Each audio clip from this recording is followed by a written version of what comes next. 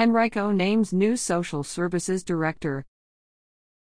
Gretchen I. Brown has been appointed Director of the Henrico County Department of Social Services, effective May 20. Brown joined the department in 2000 and served most recently as its Assistant Director for Service Programs.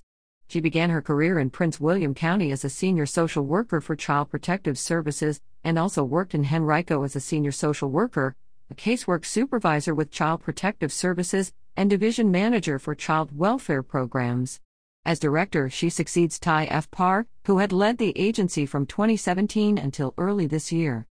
Social Services is responsible for administering local financial assistance and social services programs that help individuals and families meet their basic human needs and increase their capacity to function independently.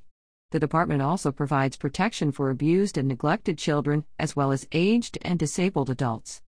Social Services has an approved staff of 222 and a budget of $25.9 million for fiscal year 2022-23.